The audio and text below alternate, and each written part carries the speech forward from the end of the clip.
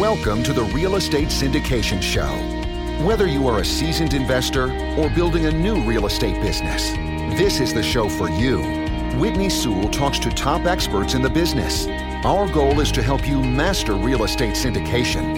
And now your host, Whitney Sewell.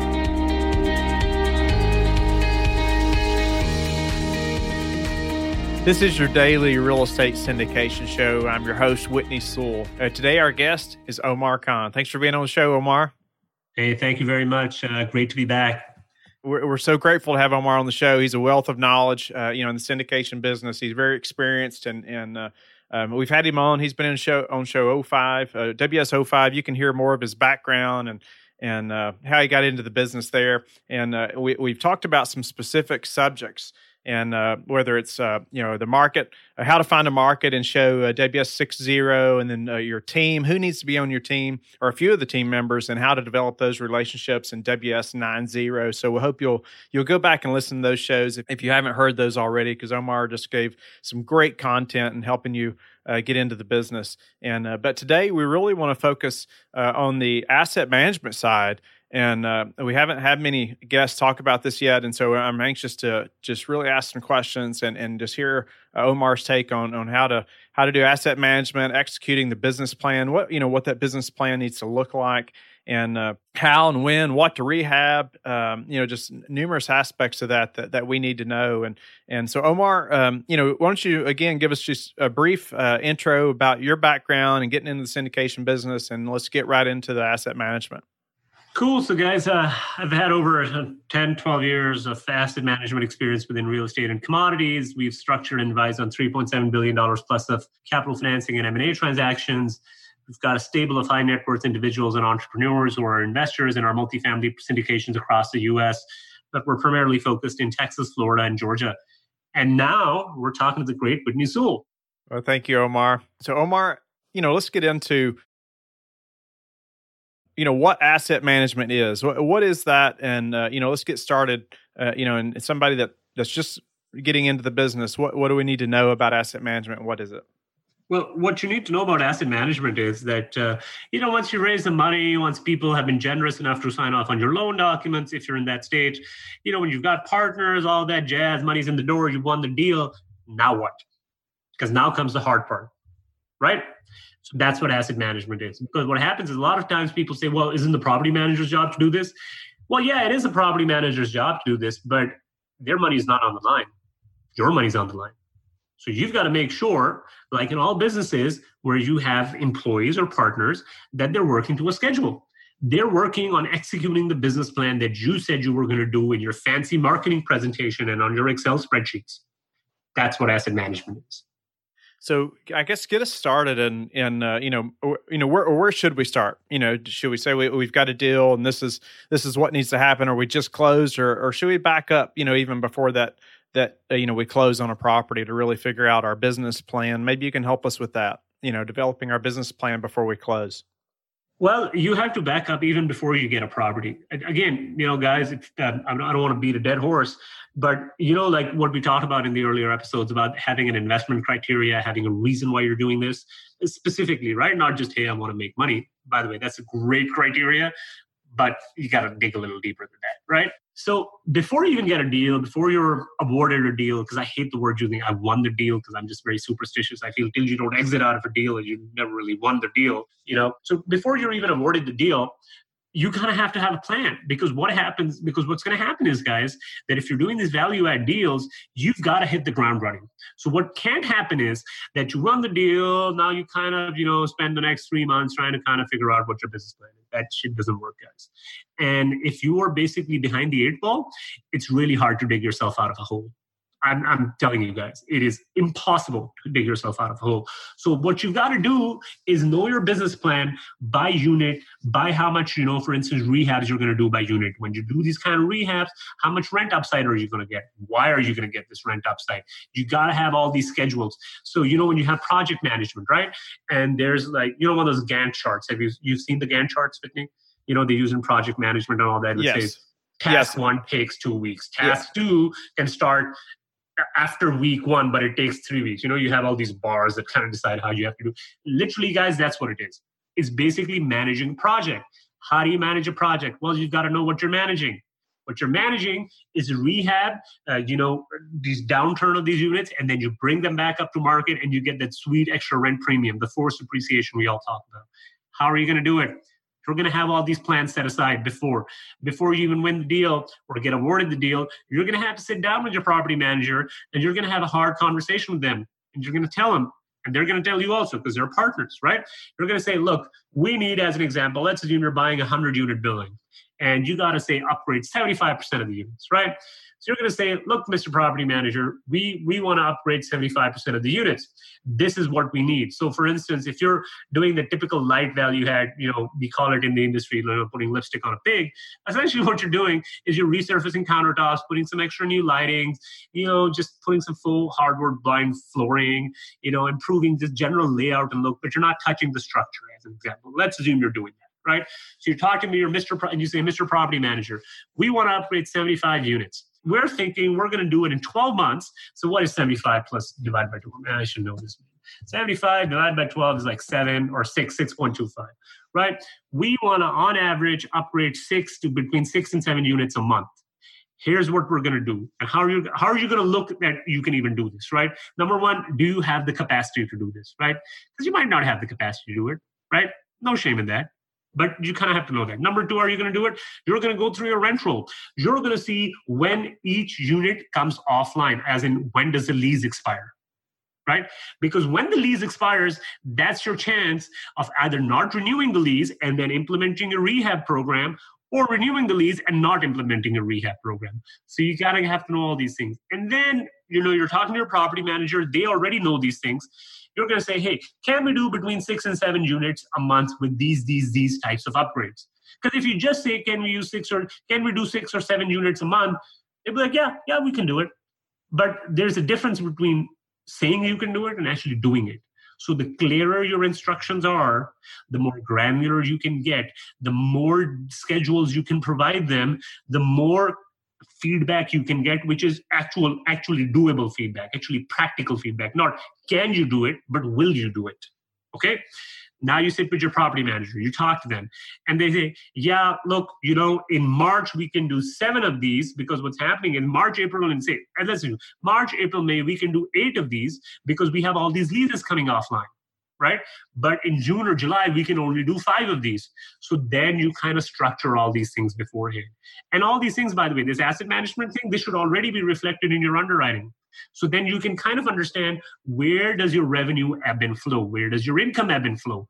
Because one part of this whole value add program is that you kind of have to figure out that you straight up don't run out of cash. Okay? Why do you have to know that? Is because in reality, what's going to happen is, guys, that if you run out of cash in, say, March, and your model says, your underwriting says, if you just continue doing everything by, say, December, you'll be fine. Now, on Excel, that looks fine. No harm, no foul. But in reality, what happens is if you run out of cash in March, maybe by April, people are going to cut you some slack, but that's it. You're done. The bank's going to foreclose on you. No contractor is going to talk to you. Your property manager is basically not going to do their job because they know you don't have money, right? So you never get to the end of the year. You never get to enjoying that forced appreciation. So when you have all these plans arranged beforehand, when that punch is coming, when you're going to run out of money. And for that, you can prepare beforehand by either raising more money, investing some of your own money, or just staggering out your rehabs the right way. So how do we know, how much of the property we want to plan, to remodel or to reduce? How do we know how many units we want to tackle? Over the whole renovation process, you said 75% possibly, in this conversation, how do we know that it's not 50% or 75% or maybe 100% of the units? Well, that's a good question. So how you'll find out, there's a couple of ways. Number one is the way you're going to do market research, right? So you're going to find out, is there a demand for these upgraded units in the market? Because what you might realize is, you might upgrade all these units, you might make them look nice and pretty, but nobody's going to pay you extra money. So what's the point of rehabbing and re-upgrading and going through all this pain? So, your market research is going to tell you, first of all, is there a market for rehab units, right? Because if there isn't, it's a very short conversation. You're not going to do this. But if there is, then you take the next step. Then you start figuring out, well, if there is a market, how much extra rent premium am I going to get? Now, you might get $100 rent premium. You might get $200. You might get $25, right? Depending on how much rent premium you're going to get, what we target is that any rehab or any value-add item we're going to put in, we're going to get at least a 20% return on investment. But you might be different. You might say it's 30%. Somebody might say it's 15%, right? So you got to have to figure out, if you're going to get $100 increase in rent a month, as an example, that if you implement your value-add program, right? So 100 times 12 is $1,200, right? You take 20% of that, and basically you can implement up to $6,000 of value-add program within the asset for you to get, say, an extra $1,200 a year or 20% return on investment. Now, if you have to put, say, $10,000, what happens is you'll get $1,200 extra a month, a year, but you put $10,000 into the apartment, which basically means now you're getting a 12% return, right? That makes sense? Mm-hmm. Right? Yes. Well, maybe it's not worth it now. Maybe you shouldn't be rehabbing all these units, right? Number one. Number two, what you're also then going to do is you're going to have to figure out, guys, do I even have the cash to rehab this? The market might support it. You might be getting a 50% return on investment. But guys, the story is, look, if you don't have the money to rehab these units, well, you don't have the money. So what are you going to do about it, right? Then you kind of figure out, if you don't have the money, can I raise this money? Can I talk to my equity sources, my KPs, all these people to say, hey, we see all this stuff. Here's our plan. Would you like to invest some more money into the deal? Right? So you got to do all these things before, because what can happen is that you get awarded a deal, you start the business plan, and then 6 months into this thing, you realize, all right, I'm out of cash. What do I do now? Right? Because what's going to happen is you're going to have to tuck your tail and go to your existing investors, as an example, and they're going to be pissed. They might tell you to, some choice words, and they might, politely tell you to leave. They're not going to politely tell you, but let's assume they politely tell you to leave. Or they might even invest some money, but they're so annoyed at you that you didn't look at these things coming that they're never going to invest with you again, right? So a lot of times it's better to just take the pain up front and raise all this money up front. So yeah, is it going to take you longer? You have to talk to more people? Yep. But it beats the massive amount of headaches and pain you're going to have to take when 6 months into this project to realize, all right, I'm out of cash now. What do I do? I really appreciate that, Omar, breaking that down. But going into this, you mentioned it earlier that talking with a property management company, and some people say, well, that's their job, isn't it? Well, after we've got our business plan in place, we know how many units, at what months, we're going to be renovated. We know we're going to try to do 75%. Of the units, we're going to return that many. So, how much of this process is handled by the property management company as opposed to, what we are doing? Look, so as the asset managers, you're overseeing all these people, right? So a lot of times the big property management companies also have construction management attached to them. So there's pros and cons. The pros are that the property manager, who is, let's assume, managing 10, 20, 40,000 units, they probably have a lot more experience in these kind of projects than you do. Number one. Number two, because they're doing so many of these projects, they get more preferred pricing, right? So if you and I, as an example, have one building and you go to a contractor and whatever rate you're going to get, well, the property manager who has 500 of these buildings is going to get a better rate with a better quality contractor, right? So you get to ride on those things. The bad part of this thing is that, well, now you don't know if the property manager actually went out and did open bidding to get all these contracts, or did they just give it to their brother-in-law, right? You don't know this thing. Number two, what happens is, to oversee all this project, the property management company on average charges between 10 to 15% overseeing fee or construction management fee, right? Well, that's a fee you got to pay, because if you don't pay that fee, they're not going to do the work, because their work is managing the property. Their work is not construction management, but they can do it for you for a fee. Now, again, pros and cons. Pros are, well, heck, they're more experienced than you. Cons, you're paying a lot of money for this stuff. So you kind of have to figure it out. Now, why is this important? Why this is important, guys, is because it's your money. It's not the property manager's money. Let's assume the bank forecloses on this property. You've lost your credibility. You lost your equity investors' money. Property management companies just fine. So you can do this the hard way, or you can do this the easy way. And the hard way is that you keep making mistakes that you could have avoided, right? The easy way is that you grease the wheels along the way. You pay somebody a little, but then they do the job. As long as it fits into your business plan, you accounted for it, you raise the money for it, and you know what's going on.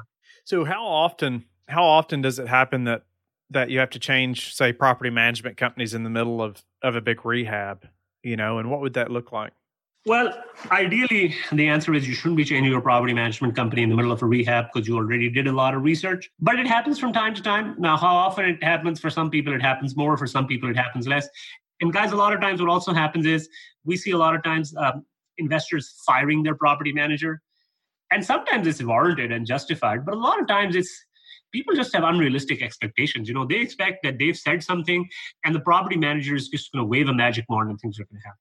Guys, delays always. There has not been a construction project in the history of mankind, I think, where a delay hasn't happened.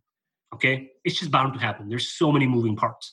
So being in constant communication with your property manager, and they should, by the way, they should also be in constant communication. It shouldn't be a one-way street. It should be a two-way street.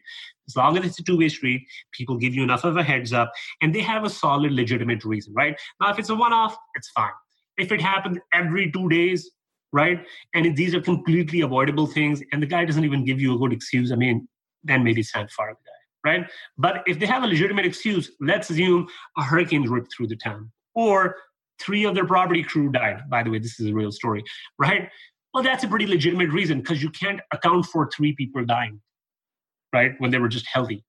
So as long as you have a legitimate reason, as long as your expectations are realistic, and always realize, guys, it's a pain firing property managers, especially if you didn't do your job researching these guys up front. Then it's on you. It's a pain firing property managers. It's just an administrative, it's a massive inconvenience. So ideally, try to not fire them during the value add process. Try to find an amicable solution. You might not win 100% of the battles, but as long as it's 50-50 or 60-40 in your favor, spite the bullet, take the pain, learn the lesson, and don't do this mistake again. So before we have to go, Omar, let's talk about how do we know we're bringing our asset up to the market standard but also by spending the least amount of money? Well, that's a good question. A lot of times you only know this in hindsight, number one. So that's the secret nobody tells you about. But what you also know is, guys, for instance, if you're buying a property, like we said in the earlier episode about our investment criteria, rents are already 10 to 15% below market. Right? So I know I've got that 10 to 15% cushion there. Let's assume I've done my market research. And a lot of times these things you can get from brokers because they have boots on the ground knowledge, property managers, and you don't even have to talk to your listing broker. I'll give you a good example. A lot of times what we do is, even when we're looking at a property in any city, we've got multiple brokers, right? Because brokers are in the business of, developing a relationship, keeping a relationship with you. They're in the sales business. A lot of times how we test the listing broker is that we go to one of our other broker contacts who we have a good relationship and say, hey, Greg, or hey, Mark, hey, what do you think about this asset? What do you think is the rent premium we're going to get here? What's the story here? Guys, it's a really small world. It doesn't seem like it. It doesn't feel like it. It's a really small world. All these brokers, they know all the deals that the other guys are working on, because they were also pitching their services for those deals. So a lot of times how we can find the story is just by asking 3 or 4 or 5 other contacts. Then you can use industry databases like CoStar, Axiometrics, Yardi, Reese, all those things to get a better idea. But at the end of the day, guys, a lot of times you can get, say, 80% of the way there, but there's a lot of luck and a lot of planning involved in these things. So it's a combination of luck and planning. So, Omar, what else should I be asking about asset management that somebody needs to know just getting in the business that maybe I hadn't thought of? What else can we tell them so they make sure and they're prepared to do it well? Well, look, I think a lot of this stuff you only learn with experience, and even people who've been doing it for 20, 30 years. Some of my mentors, they keep telling me, look, man, I saw this new guy doing something, some young guy doing something. I really picked that up. Or I saw this older guy doing something. So you're always learning, number one. So you have to be a constant student, and that learning thing never stops. Okay, because the market is just evolving all the time. But number 2, guys, this is a very unsexy topic that nobody talks about on podcasts, because it sounds very sexy to say, I raised $2 million, or I did this, or I won that deal, right? It doesn't sound sexy because, like that Arnold saying, the bot Arnold, Schwarzenegger, he said, everybody wants to be a bodybuilder, nobody wants to lift the weights. Somebody's got to do the work, guys. This is really unsexy, but if you don't know this, or if you don't know the right people who can do asset management, you're dead in the water. You're dead before the game even starts. So take some time to understand this process. If you don't know it, get the right mentors, find the right people, find partners who can do this for you, and get it done. Don't rely on a hope and prayer, which the vast majority of people do. Omar, you've been a great guest, and I appreciate all the content you're able to provide every show that we've done. And tell the guests or listeners a little more about how they can get a hold of you. And then also, I want you to put a plug in there about the deal analyzing software that you all have created. Cool. So I'd love to do that with you. So my email is Omar, O-M-A-R, at Boardwalk Wealth, B-O-A-R-D, walkwealth.com. That's Omar at boardwalkwealth.com. You can email me, like I said in the earlier episode. If I don't know the answer to a question, I'll be happy to connect you with people who don't know the answer to those questions. You can also go to our website at boardwalkwealth.com, B-O-A-R-D, walkwealth, that's one word.com. You can sign up for our newsletters. You get to find out about our deals, all the cool stuff we're doing, all the freebies that we give out. And then if you're so inclined, you're really in the business, you want to get to understand asset management, underwriting, all of those analytics stuff. We're launching a software company. It's called Deal Analytica. Hopefully it should be launched by the time this airs. You can go to our website. It's www.deal.analytica, A-N-A-L-Y-T-I-C. That's one word, dealanalytica.com.